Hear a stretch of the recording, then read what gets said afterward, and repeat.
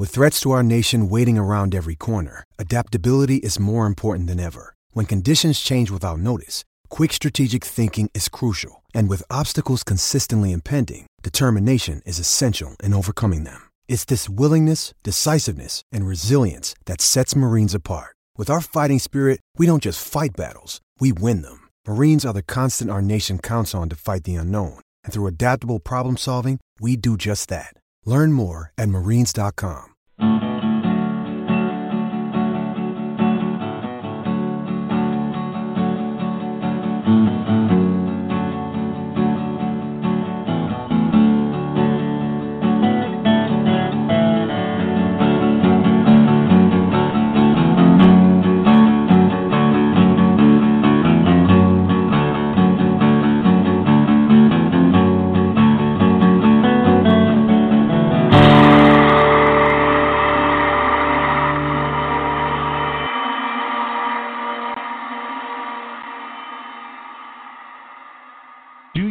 We are.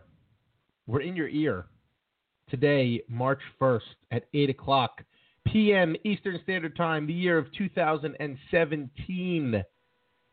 It is 5 hours after the NHL trade deadline, which I will assume and just tell all of you was the most boring trade deadline of my life. I think it was the most boring trade deadline ever, but that's just me.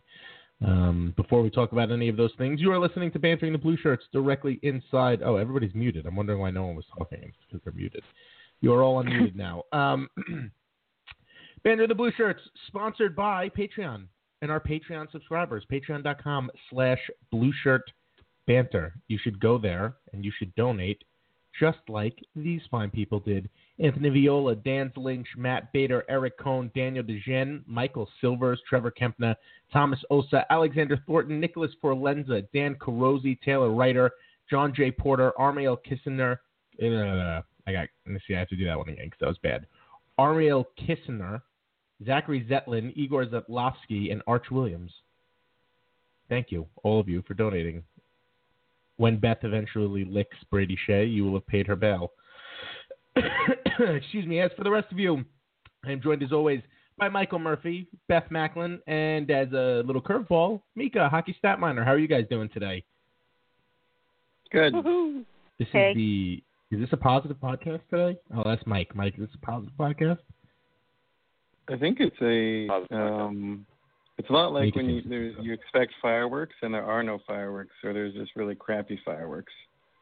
So no one's in a terrible mood. But I would be in a terrible mood if I went to a place and wanted fireworks and there were no fireworks. Well, what if the fireworks came to you? Like someone said, I'm treating you to a fireworks show in your backyard, and then there's just one bottle rocket. I don't know. This is not going anywhere. But no, I'm not that worried. I don't think the Rangers did a terrible thing, which is good. They actually have a first-round pick, which I don't know how the hell. I don't even know what that means anymore. So that's a new thing. It's new. But, of course, I was thinking about this the other day. The first-round pick that they do have very well may be gone come the summer before the draft because of expansion and all that fun stuff. But we're not going to go there yet.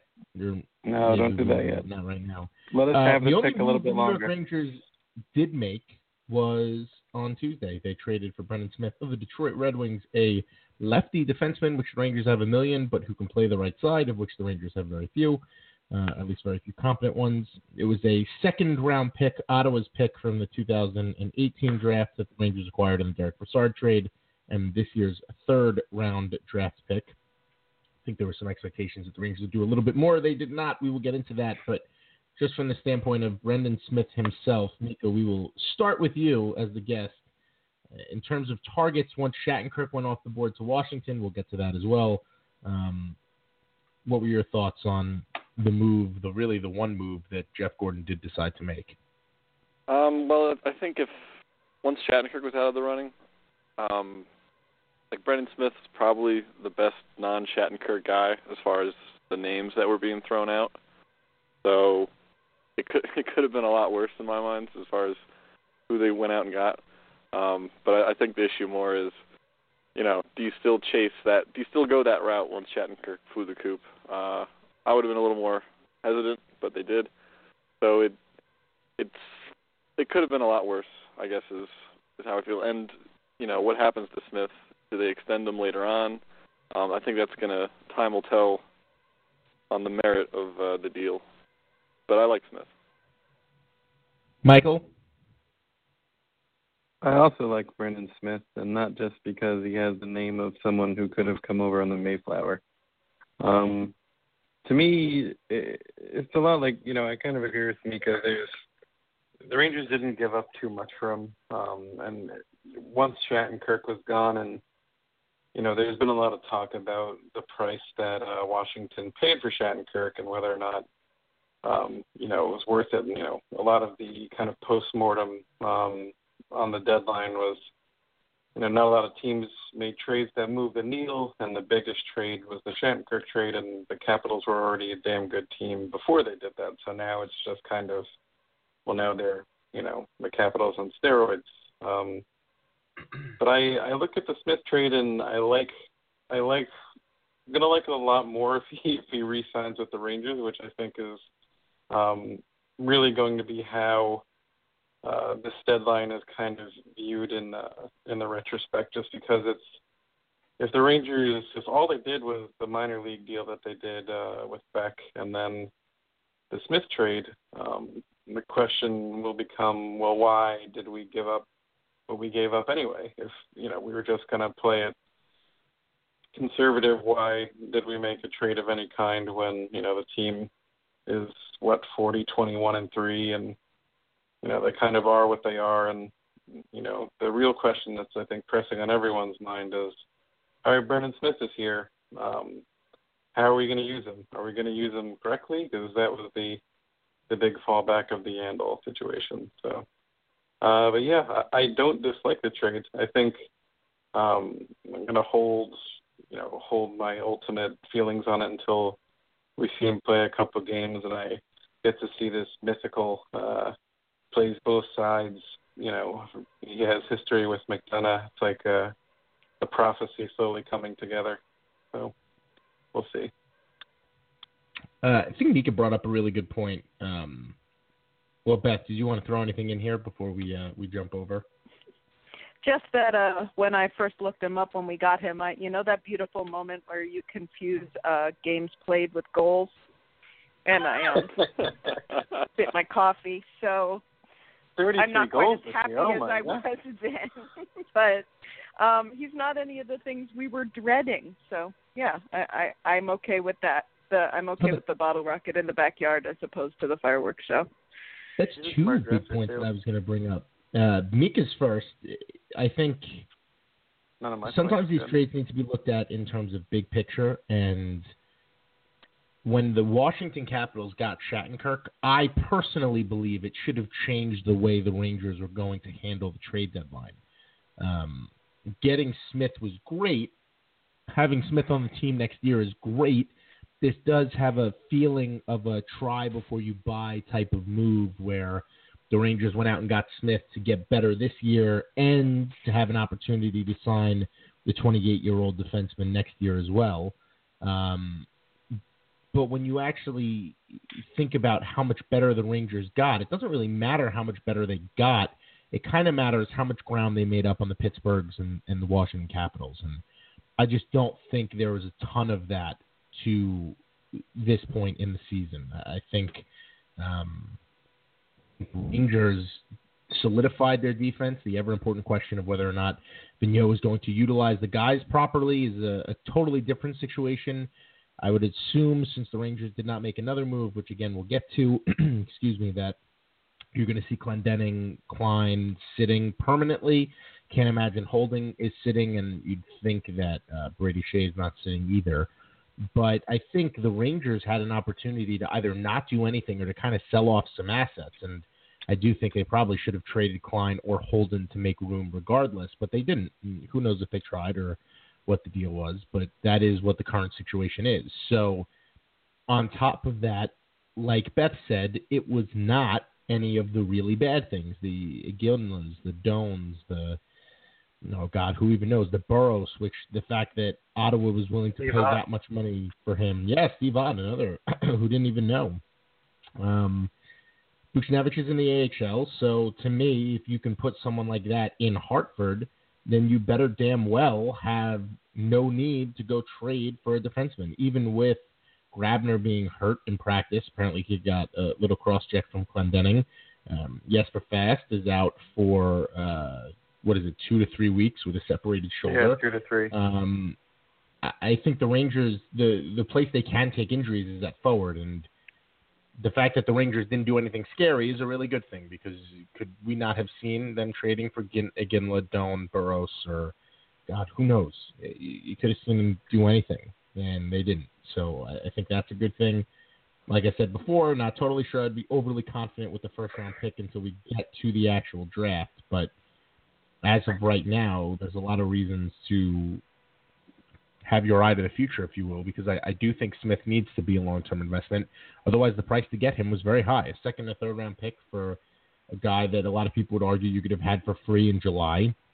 What I will say about that is this is a lot different than Shattenkirk. I think you can make a reasonable argument to say that Shattenkirk is going to be a New York Ranger next year. I don't think you could say that for Smith. So give him a taste of New York. Let him see what the team is like. Let him play in Madison Square Garden. That makes a difference for some of these guys. I'm going to throw this out to the group. Mika, I guess you can jump in.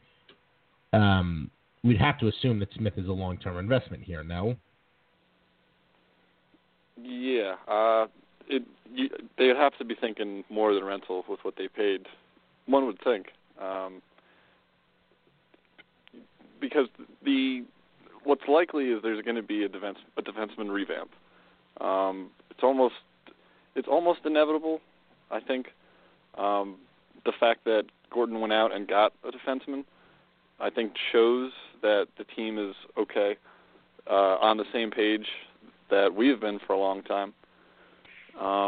So absolutely, you would have to think that there's in their mind that they're thinking, there's some equity in getting Smith now, in that some percentage of the time you're going to re-sign him, ideally for a moderate rate. I don't know what that money would be. We're gonna see how he does, obviously. But to your earlier point, as soon as Shattenkirk got traded, it kind of changed directions. I think it changed priorities. I think it's a good way of putting it. The way I kind of thought of it was, okay, if you're going to go all in and get Shattenkirk, I can understand that. If you're going to sell assets and hoard up futures to do something in a few months, I can understand that. So this was a little bit of a middle-of-the-road type thing. I'd kind of rather them go all in on one direction or the other, and they kind of middled out. But at the same time, they could have done a lot worse things we've seen at previous deadlines. So I guess out of like four extremes, it's not the worst, but I think you hit the nail on the head. Mike?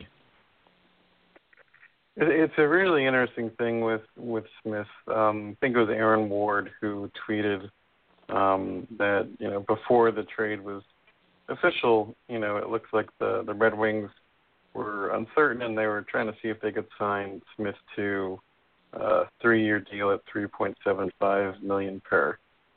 And so, the Red Wings were, the reason Smith went for what he went for is because the Red Wings very much wanted Brendan Smith to be around, and it's for good reason. On a team that has awful possession numbers, he's the biggest name there who, is their best relative Corsi numbers. So he's not by any stretch a bad defenseman. Like the counting stats aren't there, and that might have some Rangers fans nervous because he doesn't have 33 goals or anything. So I know Beth's been into the wine. So, but it's important to note that, where Smith would fit in if he is here for the long term, because like Mika, I would have really preferred that.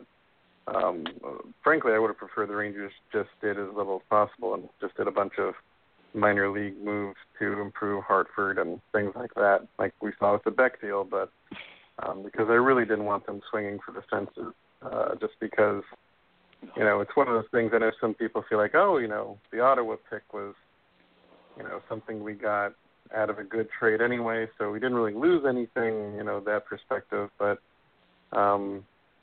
the Rangers don't pick in the second round this year, so they're down from 4 picks in the first 2 rounds in the next few years to 3 picks now. So I am really interested to see what Smith re-signing with the Rangers would look like. $3.75 million per on something like a 3-year deal.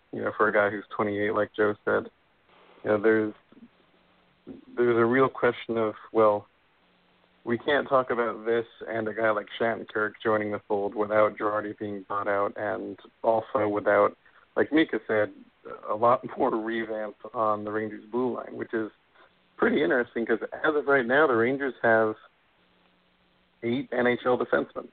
So, obviously Girardi is on the shelf with an open wound on his ankle for 2 weeks, but it's a really strange thing to think that this defense is now, it's very clear that the organization is aware that the defense is a problem because all these moves point to that revamp that Mika alluded to. The idea that, it's clear this defense isn't good enough. It's clear that, the organization invested in the wrong guys, the Stahl contract, the Girardi contract, and I'm really interested to see where things go from here, and especially what someone like Smith looks like down the home stretch here, because there's a lot of room for improvement, and not just at even strength. I talked to Joe just before the show.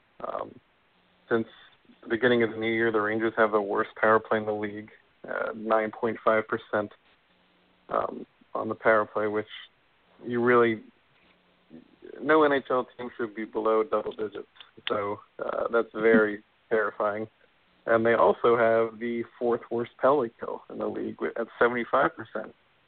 And if every 4 penalties you take, you allow a power play goal, the Valaket on the last MSG broadcast talked at length. I know I've been rattling on here for a while. I'm sorry. Valaket on the last MSG broadcast talked about how, if you're not a top 10 PK team, you don't win the cup.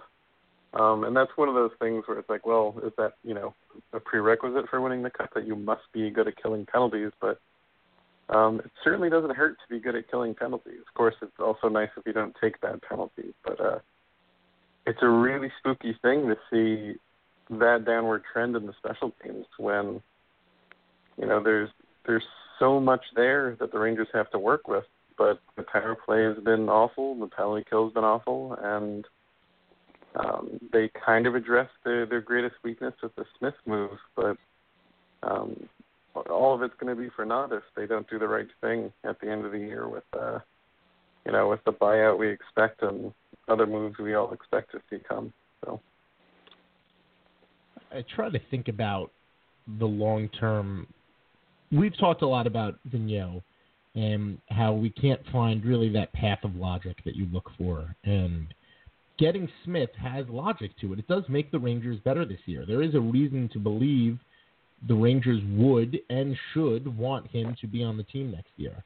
To Mika's point, if there is going to be an enormous defensive overhaul, and let's say that the Rangers get Smith, and let's say that the Rangers get Shattenkirk, you've now replaced 2 of your top 4 defensemen. McDonough's going to be there. You assume Shea is moving up there. That leaves Stahl and Holden and Clendening and Klein and a bunch of UFAs and RFAs and guys who are signed that you need to figure out. And at some point, you need to make a decision as to what you're going to do. I think we are going to see a Dan Girardi buyout. This move, as much as it might not make sense this year, might be that sort of foreboding, hey, listen, this is what's going to happen. And I don't see a way that it doesn't happen. Now, I've said that before. I've said that about Tyler Glass, and he still played. But I do think this is really the way that it's going to go. Because Shea has already proven to be miles ahead of where I think any of us thought he was going to be. And I will wait a moment to see if anybody's going to disagree with me there. So since no one did, you think that the top 4 of McDonough, Shea, Shattenkirk, and Smith is good enough to go wherever you need it to go. But you have to get there first, and that means going through this season. And I wouldn't put the Rangers' chances at overly high to get past Washington and Pittsburgh. I think if the Rangers do make a dent in this playoffs, it's going to be because they've now run into Montreal, and Montreal is one of the more active teams. Mike, you had some thoughts on that, so I'll give you the floor on that one. Yeah, Montreal was an active team in that they actively got worse. It was a really interesting point brought up actually on Banter by the longtime member Big B22, who said, think of all the tough guys and the Burroughses, the Otts, Dwight King. I know he doesn't really fit that role. He has other uses, but there's a lot of just kind of rough and tumble guys that got moved around, and the Canadians were not shy about stockpiling their roster with size and grit and all those other words you might want to use. And there's been a bunch of jokes about how Montreal is now more or less just one very good first line and then 3 fourth lines. That's kind of their approach now. So, which I'm sure has some Rangers fans nervous just because of how the Rangers performed against a very physical Capitals team last night. But if anything, I feel better about the Rangers' chances against Montreal because at the end of the day, I think they deprive themselves of speed and offensive depth for the sake of, as much intangibles as they could fit into their Easter basket. I don't know what they're going to do with, 2, fourth line checking lines that are just going to go out there and agitate and try to draw penalties in the 8 minutes of ice time. That, I have no idea how they're going to use a guy like Steve Ott. I have no idea what they're going to do with, I actually lost track of all the guys they picked up. I just know it was kind of silly. I mean, they also, I think the Sven Adrigetto trade, was pretty ugly one for Montreal. I think they found a way to get worse, which is actually very good news for the Rangers because if they stay in that top wildcard spot, that's the road they're going to deep in the playoffs is it's the Atlantic Division road. So I think we're in agreement that Montreal got worse. I think you can make an argument that Columbus may have even gotten a little bit worse. Do we think the road to the playoffs – let's start over. With the moves that the Rangers have made, now they have a semi-more competent defense. Let's assume they use everybody the way that they're supposed to. Do we think that the Rangers are going to be good enough to find their way out of the first wild card position? Or do we think that's going to be the inevitability just because of how strong Washington and Pittsburgh are and the momentum that Columbus has? Beth, I'll put you on the spot on that one. I'm not quite sure about Columbus. I think Washington and Pittsburgh just have so much momentum right now that, they're rolling. They seem to have they did smart things. Now they clearly have a plan. They have the personnel. Everything's working for them right now. And so to even sort of put those teams and that sort of atmosphere surrounding those teams to go up against that right now, just, I don't foresee very good things there. So, yeah. Mike? Yeah, they're not going to catch Pittsburgh. And I know, before everyone freaks out, I know how many wins the Rangers have. And I think Mike, do you know how many wins the Rangers have? We always have lots of wins, though. But the Rangers also have games. The Rangers have games in hand, and they didn't get better. And both Pittsburgh and Washington got, in my opinion, significantly better. I know, the Mark Streit deal may not seem very big, and getting a guy who couldn't crack Toronto's lineup may not seem good with the Corrado deal, but he is a quote unquote a possession driving defender who just couldn't find a role there in Toronto. So Pittsburgh added offense and depth to their boom line, which is a recipe they followed pretty successfully last year, and it ended with a cup. So they addressed some of the things they needed to address, and so long as they stay healthy, they're the team that everyone needs to be afraid of, and they have the cup victory to prove it. And so I think the Columbus thing is pretty interesting, actually, because they only made the one deal with the getting Kyle Quincy from the Devils for Prout. So, and frankly, I have no opinion on that trade. I don't think it's.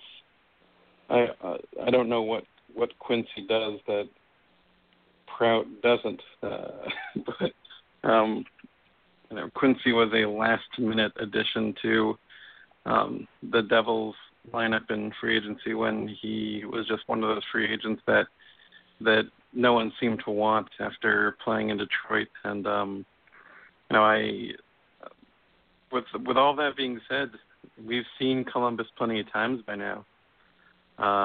They're very good at hockey, and they definitely had that stretch where they were playing beyond who they were, and they were playing in a way that made them a bit of a paper tiger in some ways. But they're a pretty damn good hockey team, to the surprise of everyone all year long. So, and like I said before, with the special team stuff with the Rangers, and they also have a lot of walking wounded right now, and I think that's a bad time of year for that to happen, because this is the home stretch of the season. The trade deadline is now in the past tense, so the Rangers have to work very hard, and by the Rangers, really, I mean Vigneault and Gorton.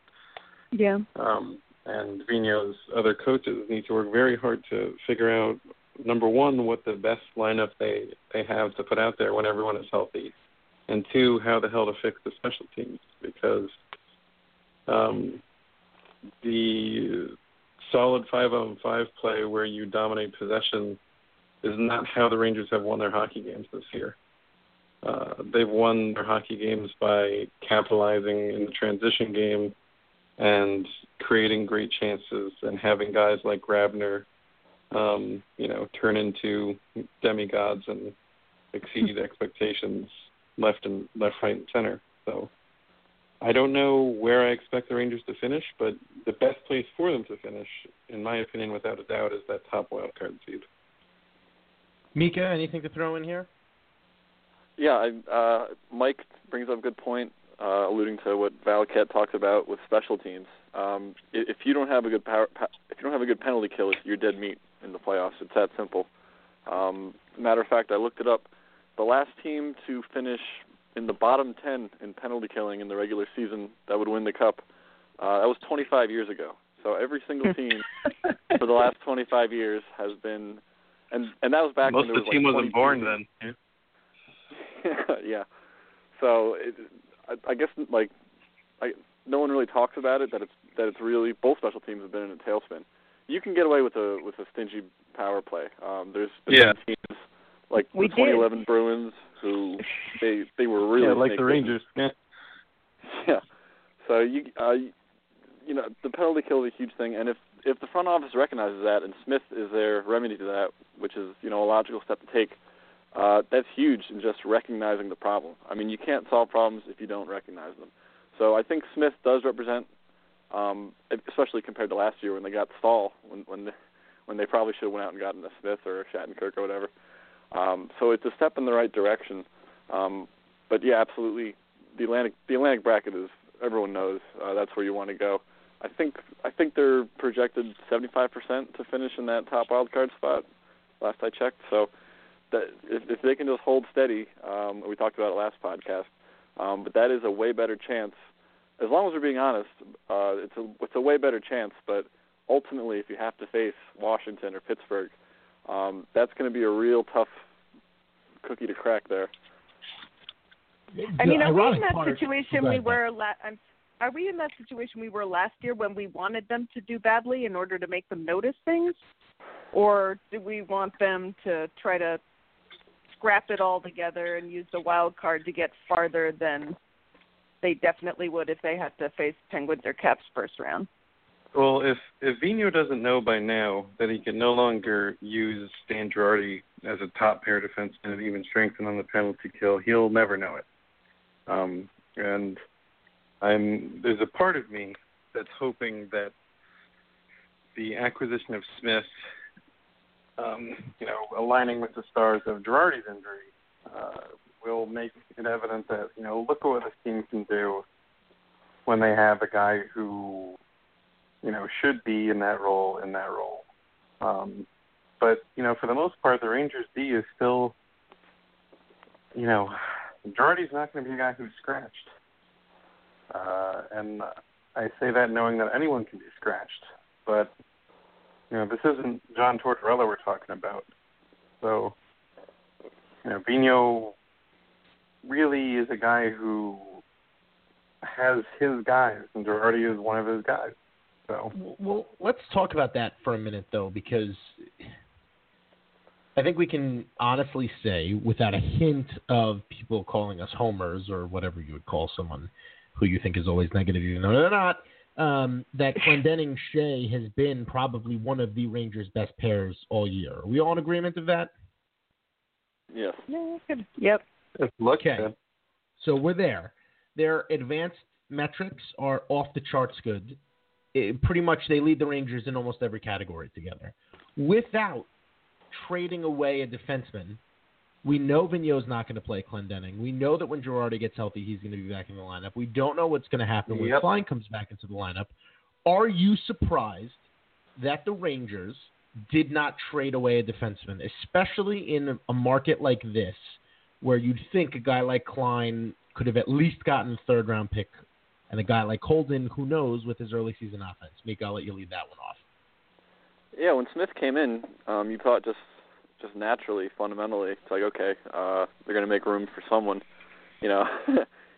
And then they sent down Buchnevich, and it's like, okay, well, not okay. Nothing about that was okay. Go on. Yeah, you sent him down. It's like, okay, he'll be back up in 8 hours. It's just a paper You guys move. keep telling me that? I'm still in denial. So no, it just seemed natural. Even and especially like you saw guys going, marginal guys going for picks. It almost seemed natural. So I don't know why they didn't do it. Maybe they didn't get what the marking condition wasn't there. Maybe they didn't even try. But it does not make a whole lot of sense unless you're like thinking you want to protect yourself from injuries for a run or what. But common sense probably would have suggested that you make room for someone. So I'm very interested to see how this goes. Mike or Beth, doesn't matter, I guess. Do you have anything, Beth? Nope. Go ahead. All right. Well, I'll just kind of say the same things that Mika said, but using different words. It felt, especially towards the end there, we saw some guys like the return on, like a guy like Corrado, for example, was nothing to sneeze at. I forget what the Penguins gave up exactly. It was a fourth, an AHL defenseman and something else, but, assets nonetheless. So a guy like Klein, still, he's had a bad year, but he's one of those guys where, he's cost controlled at the $2.9 million hit, and, he has a reputation for being a stand-up guy. He's on the right side, yada, yada, yada. He would have brought back something. So it's very interesting to think that the Rangers are going to move forward with, it's also likely the death knell for Clendening, in the playoffs. But it's really peculiar that they didn't sell a D, but Girardi's injury might have influenced that in some small way. I kind of doubt it, though.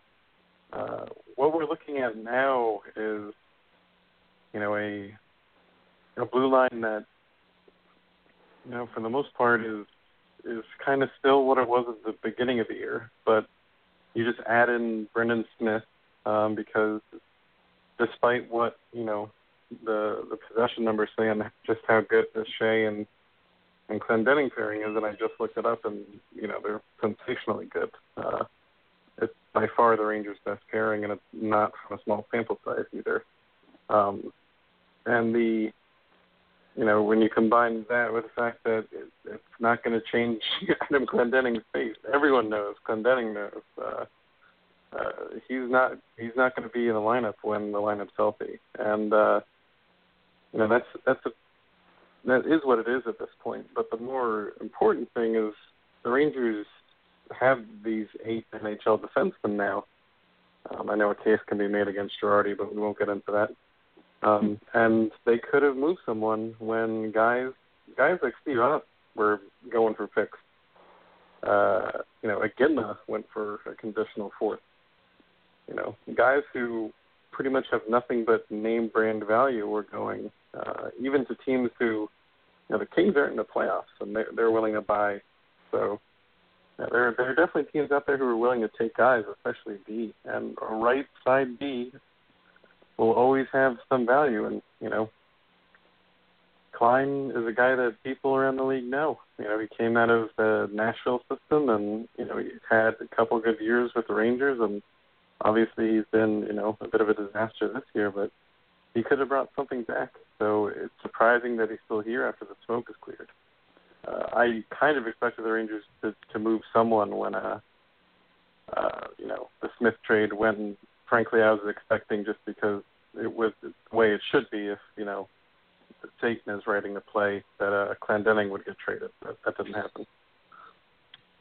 It's just asset management.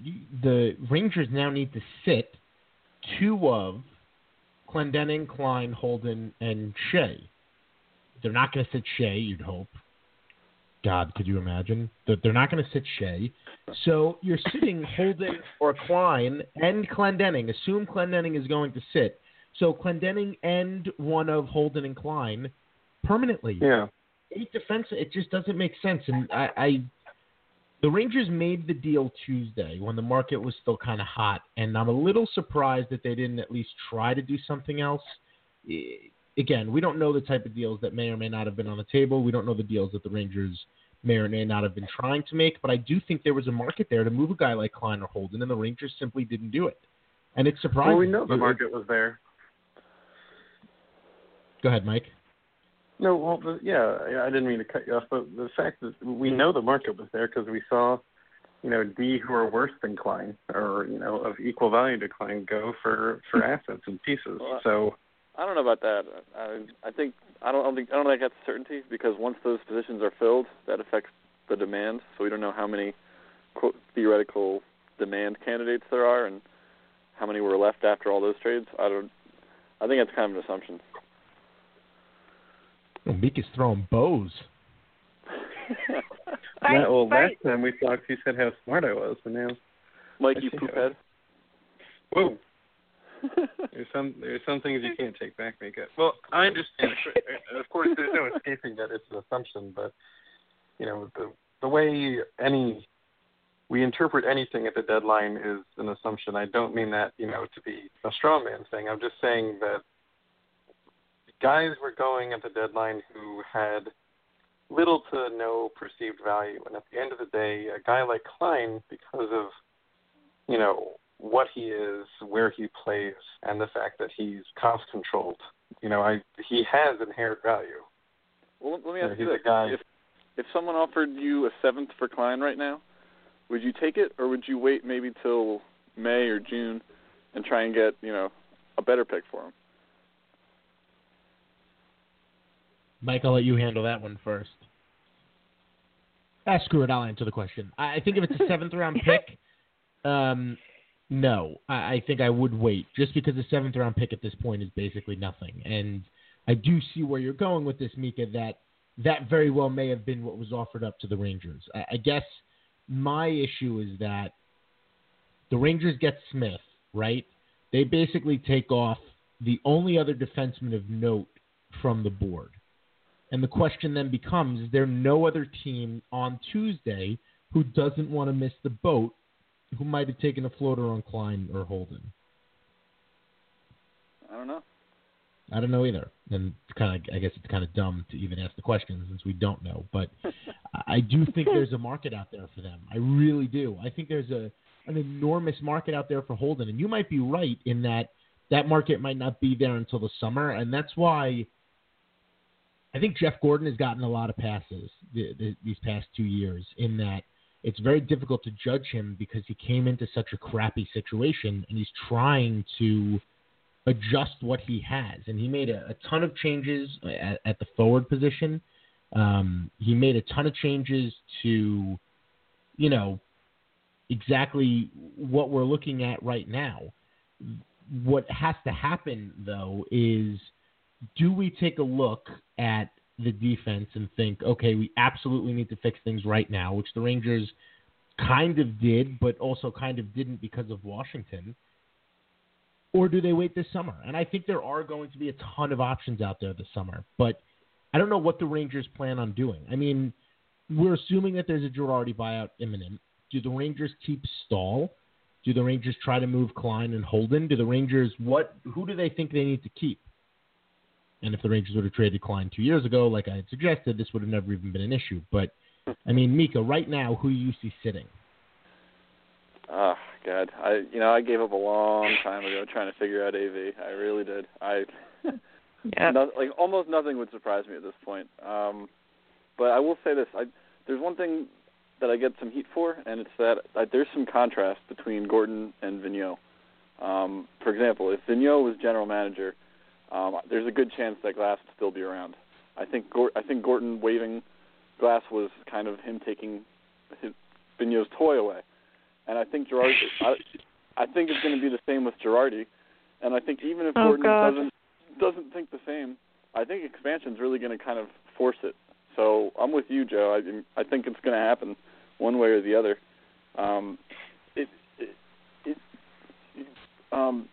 Excuse me. What? Hold on a second. Okay. Well, I'm looking at like their salary cap. They can do a lot of things, but I think they're going to have to buy out Girardi because you got Zibanejad. I'm assuming they're going to have to do something with the defense. Something's going to get taken in expansion. The numbers just don't add up. I don't know how they're going to get rid of Stahl. Maybe they can trade him. I think a buyout would be pretty painful considering he's got 4 years. Stahl has 4 years left. But I think it's going to be a way. It's going to go that just Gordon's going to take away Girardi from Vigneault. It's not going to be Vigneault seeing the light. So I think. Do we imagine he gets to take away one thing every year? That's kind of fascinating to think about. Yeah, I guess so. God. I don't know. I don't think Stahl is going anywhere just because I don't think the Rangers could possibly do anything with him. I could be crazy. I don't see what. And let's be honest, Stahl has not been good, but it's certainly been an improvement over what he was last year. Girardi is Girardi, and I think that problem is going to go away. But again, that problem is going to go away at a cost. So I just don't know where the Rangers are at this summer. But you almost don't want to think too far ahead because the reality of the situation is the Rangers are looking at right now. They're looking at the next 20-plus games. They're looking at the playoffs. And I don't know. I think they've made significant strides. And I don't want to say the Rangers have absolutely no chance in the playoffs because the reality of the situation is with this offense and Henrik Lundqvist, you have no idea what they're capable of. But I do think money is on this going to be a very difficult playoff year for the Rangers again.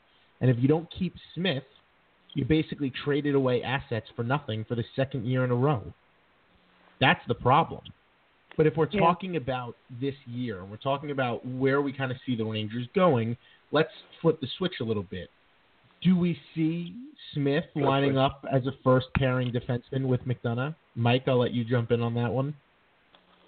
Well, first I'd like to apologize for dropping the call. I didn't hear what Mika had to say, which I know was directed at me, but I'd like to say that everything he said was wrong. Yes, Mike dropped the call. No one knew, but he admitted it now, so here we are. Yeah. His name does come first in the alphabet, but not by much. What do I think about Brendan Smith in the top pair? I don't know, think Joe. he'll be there? Well, with Girardi out, it's like I said earlier in the podcast before the drop that apparently no one knows about, no air revealed. If there's a perfect opportunity to use him in that role, especially if he's, this ambidextrous mythical beast that can, play the left side or the right side, and he also, has some familiarity with McDonough, from good old college days. But I'm not sure if that's what we'll see. I'd like to see him in that role. We saw the Capitals, kind of ease Shattenkirk in to their lineup, but then again, they have some more quality there to work through than we do. So I think the opportunity is there to use him there. And frankly, if like you said, if this is the price we paid for this guy, he damn well better be playing significant minutes and get a role where we can justify giving up, a third and a second for him. So that's where I'd like to see him. I'd certainly like to see him get a chance on both sides of special teams, but I think what's more interesting is where he's going to be when Girardi gets back. Well, that, I guess, ends up being the million-dollar question. Because, yeah, I don't know why. I have an optimistic feeling that we've seen the last of Klein, at least as a regular defenseman, and Smith accentuates that, or I guess I should say speeds that up, because he obviously takes away a roster spot from someone. But I'd love to see Clendening stay in the lineup, and I just don't think it's going to happen. But someone else has to sit, and I think Klein is going to be that person. I think Smith should be on the first pairing. I think we're going to get a good, hard look at him on the first pairing. Hard because Girardi's out and because there's really no other options for Vigneault. But when you really boil down to it, when Girardi comes back, Mike, you said it.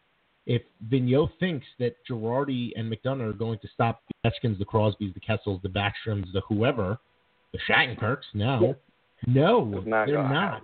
No. Smith McDonough has a much better shot there, but I don't know. I guess this is sort of a cop-out, last-minute question, but do we see the Rangers making any noise in the playoffs this year if they don't go through the Atlantic?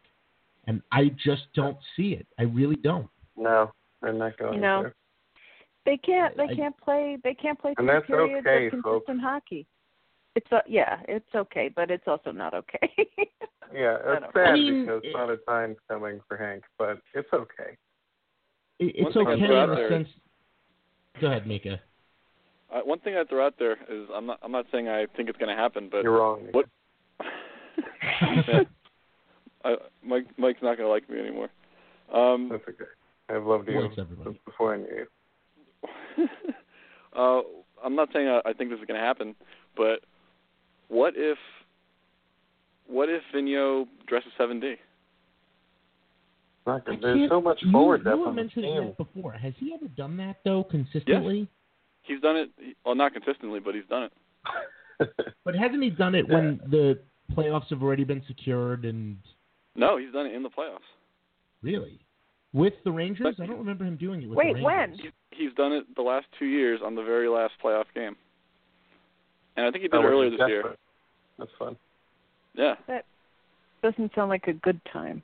Now, what's the benefit I'm not saying there for the people I'm not saying it's a good idea understand? or anything, but it would make sense, wouldn't it, if he says, look, this is our defense problem. My solution is 7D in the lineup, so let's get 8. I mean, that's the only thing I can see if, in fact, they were turning down offers for, or they chose not to liquidate Klein or Holden or whoever. So I'm thinking, maybe that might be kind of a rational explanation. I'm not saying I think it's a good idea or it's possible, but I'm throwing it out there. Yeah, the biggest hurdle with that, of course, is the fact that the Rangers have, a logjam. 12. Yeah, a logjam at forward. So you just trade the problem of, another forward who would be sitting that should be in the lineup. And we already have one of those who we're not going to mention because Beth is here and we don't want her to get sad. So, although your large son is now a Red Wing, so there's a thing. Although I'm sure he's estranged and likely excommunicated. I like him in Detroit. I'm actually okay with that. I think they might appreciate him there. That makes me happy. I don't think he's going to last there either. But. Mike, this is a positive podcast. Exactly. That's me being positive about he's not going to last things there I'm not because he's positive going to come about. back to us. No, all right. But no, it is an interesting point that Mika brought up, because it is possible the Rangers could do that, because it is a little bit vexing that they're left with these 8D after deadline. Obviously, Shea is the only guy, I think, who's, waiver exempt, and they'd have to be ludicrous to send him down or to not use him and, use the approach of, well, he needs games and, demote him because, frankly, I know Holden has all the counting stats, but to me it's McDonough and Shea in terms of the Rangers blue line, the guys who have been making a difference. And, speaking of counting stats, he has some of the best, offensive numbers in a long time for the Rangers. As a rookie, I think the last time we had anyone do anything like this was Bill Zotto, and before that it was a much longer time. So it is a really weird thing to have, this logjam. It's such a good word that Mika used. Who's a very smart man, Mika, by the way, especially when he agrees with me. But the problem I have with it moving forward is that it creates a pretty big roadblock for Buchnevich, who also has this, this opt-out clause in his contract. And, I got in a little bit of a tussle on Twitter with someone who was saying, you don't know that it sends a message to Buchnevich, and it's just a paper transaction. Of course, it turned out not to be a paper transaction, but when this, experiment of, okay, a few days for Buchnevich just to get him some ice time, where the hell does he come into this lineup now? Even with, Zibanejad hurting and, we don't know, how banged up Kreider and Grabner are. There's so many pieces here, but it feels like not enough of them are the right pieces. And that's kind of the Rangers season in a nutshell, is that there's all this depth, there's all these guys they can work with, but, the guys behind the bench don't know what to do with it. They don't know how to optimize the lineup and make it greater than the sum of its parts.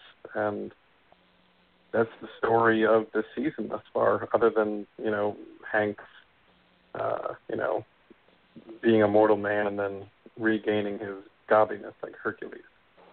So those are the two things that really define this year. And, unless Hank, reaches, a level of goaltending we haven't seen from him in a long time, the Rangers aren't getting past anyone unless they're meeting the Canadians in the first round. Speaking of Buchnevich, he just had a primary assist on the second goal, because he should be playing. Imagine what happens when someone actually plays hockey who's good at hockey. It's just... He just scored a goal. He's in the lineup over VC. I really think that. Well, I would agree with you, actually. If you're taking... Wait, what did you say, Mike? I'm sorry. Booch should be in the lineup over VC at this point. Yeah. I know that VC is Matt's favorite. Or Jimmy VC. If I had to pick between one of the two, yeah, the answer would absolutely be Buchnevich over VC, because Buchnevich is the better player. From a big picture political standpoint, I do understand why VC needs to be in the lineup, because the Rangers courted him and he selected the Rangers, and you have to play that game. It's the same reason why you can't trade him or Kevin Hayes. You have to play the game. So, but still, Peary and Pumpel should not be in the lineup over Buchnevich. The fact that the Rangers are going to need to at some point make a call up if Grabner's out, if it's not Buchnevich, something is very, very, very wrong. It's not rocket science. This isn't hard. This is not an ostrich. This is simple hockey decisions. And the people who make the argument like, well, Miller and Hayes are really good now, don't you think they would have been impacted? Are you seriously telling me that Miller and Hayes would be Doesn't work out. 30-point players if they weren't healthy scratched for Tanner Glass. Really? That's the argument you're coming at me with? Get that shit out of here.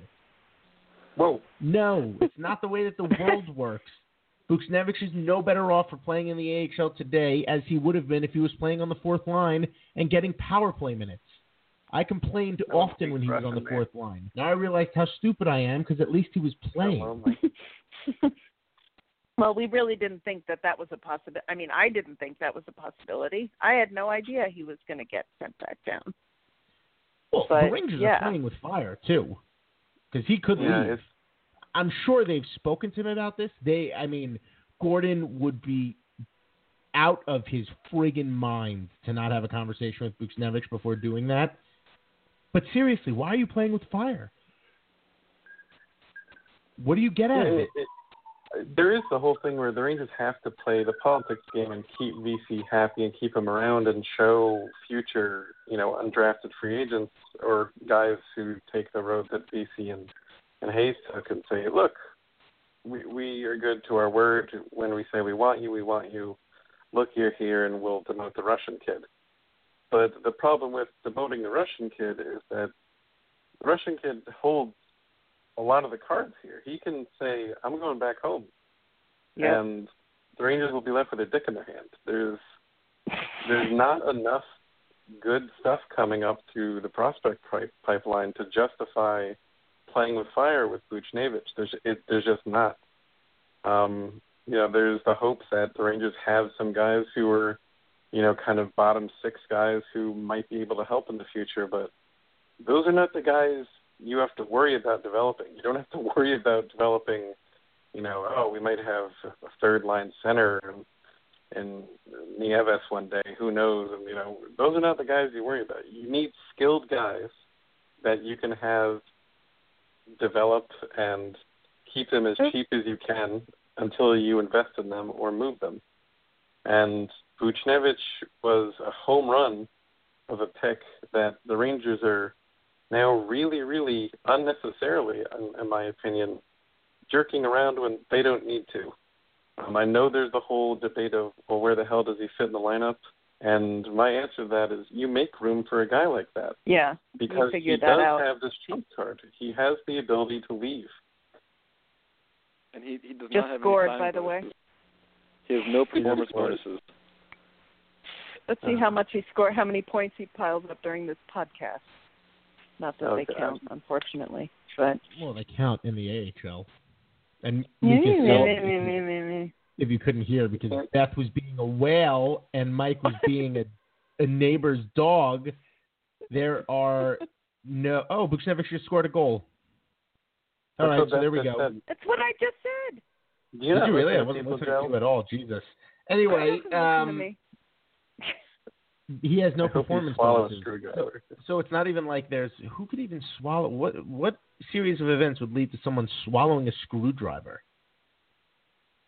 Wait, where are we? No, I'd like to know what you think I would have to be doing to swallow a screwdriver. Really drunk. That's taking a strange turn. Podcast. Guys, no, we're in the Tony time now. Anything is possible.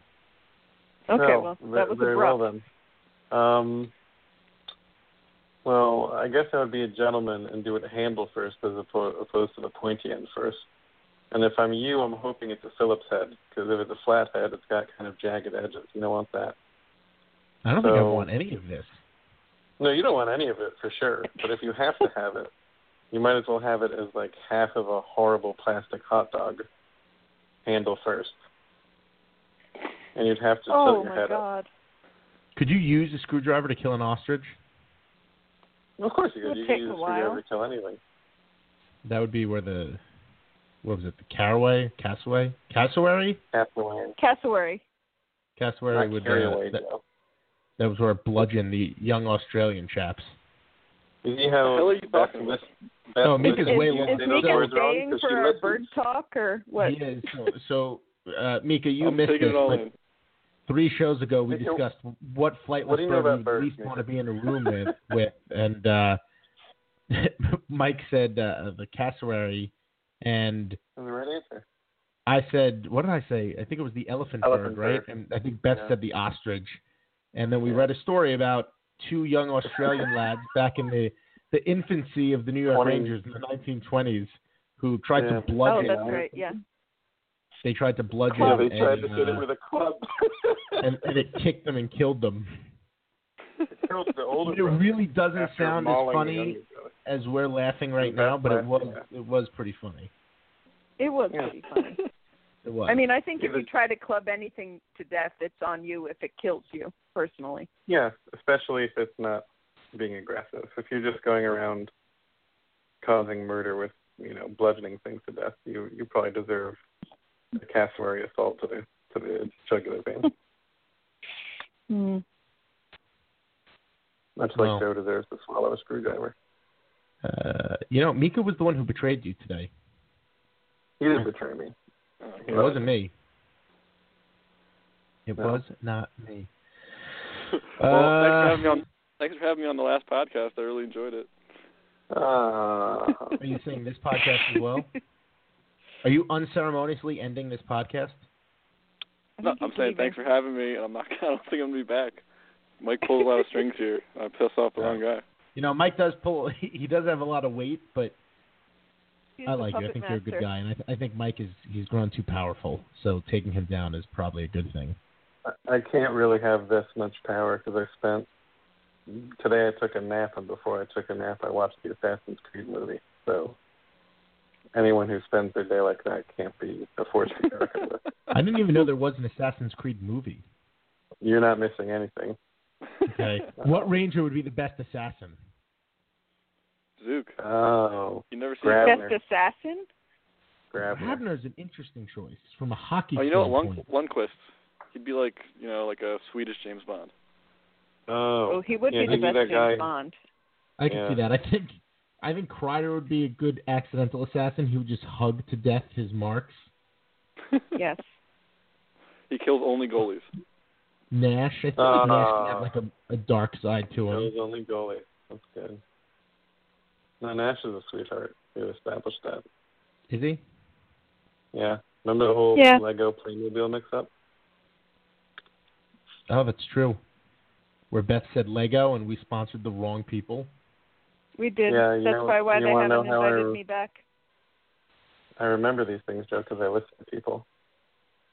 Well, all I remember is that people who called themselves Playmobil Assassins came after me. They blamed me for Beth's mistake, and now I'm on the run from them forever. They should.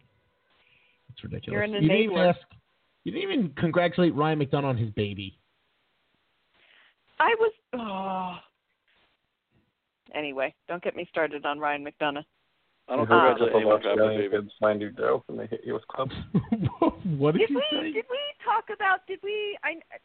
And I want to go on the record again as the person bringing it back to hockey here. Did we talk on this podcast about that incredible, beautiful goal he had a couple games back? McDonough. Like through the skates and then with the thing right in front of the net that we've never seen him do before. Inside That the face-off box where he controlled the puck and he cut around. Yeah, he looked like... Was it the Capitals goal? Yeah. Yeah. It was so beautiful. That Clendening pass to Shea. The Shea goal was ridiculous. God damn, that was a weird play. Yeah, for all their faults, the Rangers score some really nice goals. I'll tell you. That's the type of stuff you can get if you played him. I mean, it's just... It's like Clendening plays like this, and Vigneault they're like Scott Arniel, who we're going to talk about next week at a Beth request. He's like, hey, should we play Clendening now that everybody's healthy? And Vigneault's like, well, I asked him for a coffee the other day. He only gave me 2 creams instead of 3, so no, he can't go into the lineup. No. Because at this point, why are you keeping him out? Seriously, why are you keeping him out? I don't think there's an answer. Clendening scores a goal and has a great game, and Vigneault's like, well, he turned the puck over that one time in the first period. Meanwhile, Klein is basically... Yeah, Klein is swimming in the neutral zone while people are scoring left and right. And Vigneault's like, see that right there? That's what you need. He's going out there every shift, and he's working really hard. I wish I could say that I was exaggerating. But we need him. Not really. Maybe we could put an ostrich on defense. Just tear the walls down. I think we should sick an ostrich on AV, is what I think. You know, he just comes into a room late at night and there's a bird waiting for him.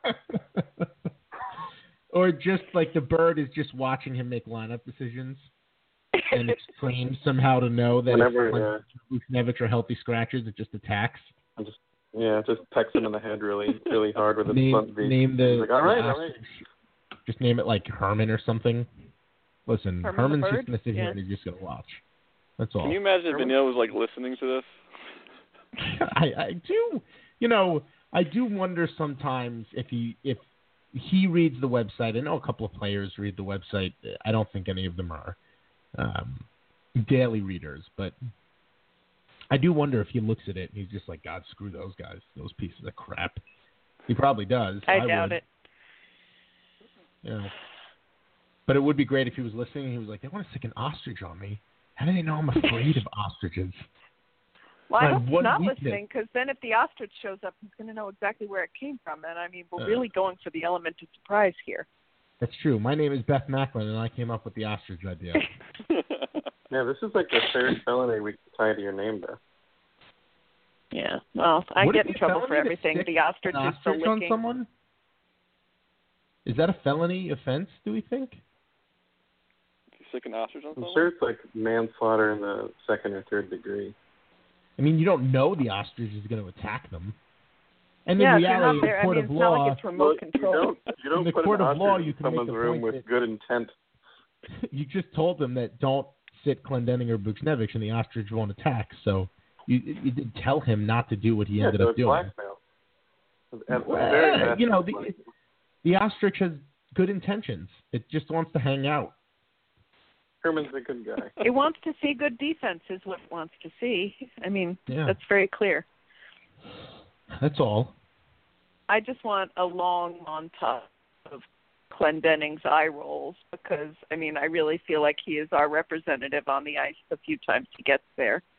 Because every time something goes wrong that we're tweeting about, if you can get him, I mean, there's the eye roll. I mean, and also not to mention also that beautiful goal, quote unquote, celebration with Foss.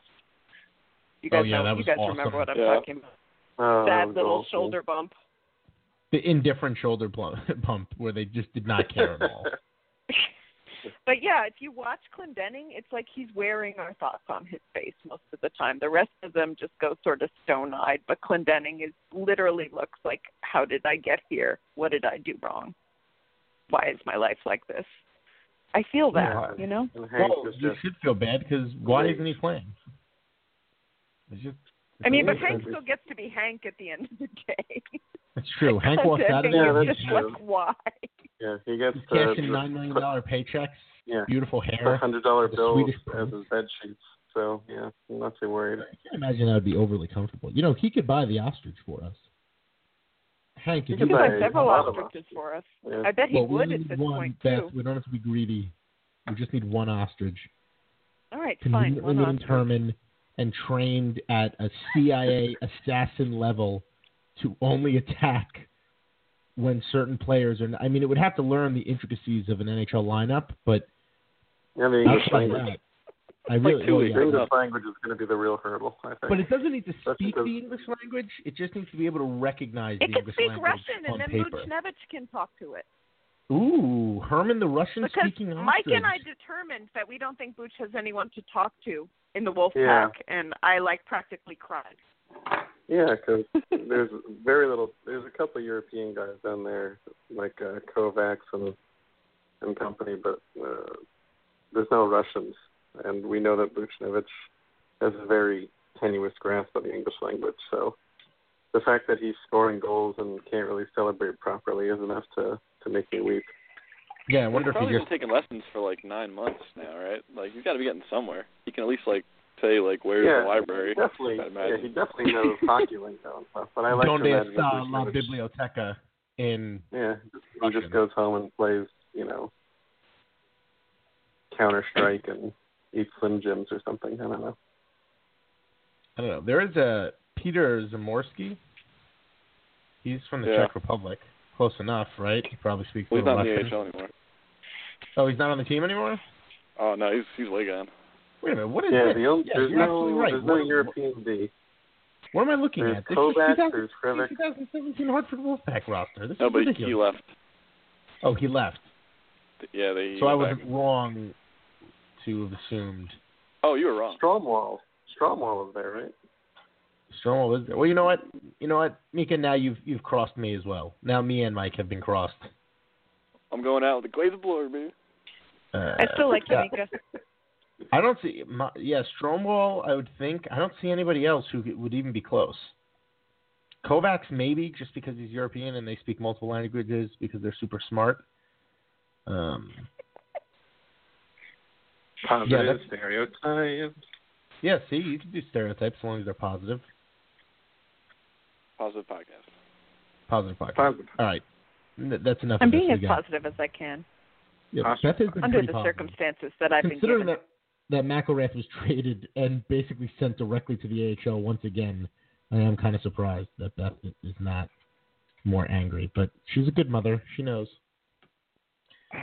Wait till Nash All gets right. traded. Why? Mika, why? She's the only one who you haven't crossed. Going for the hat And now trick, you've baby. crossed her. You've crossed her. That's the Go hat for trick. that. The natural hat trick. The only one to betray on this show, back to back to back.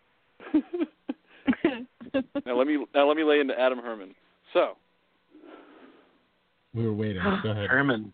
Isn't that what we named the ostrich? Herman? Oh, my God. I realized the other day I've posted a lot of pictures That of my is dog. the name of the ostrich. Oh, my God. That there's too many toys for Stanley, but every toy has a name, and some of them are more creative than others. Like there's one that's a banana, and his name is Banana.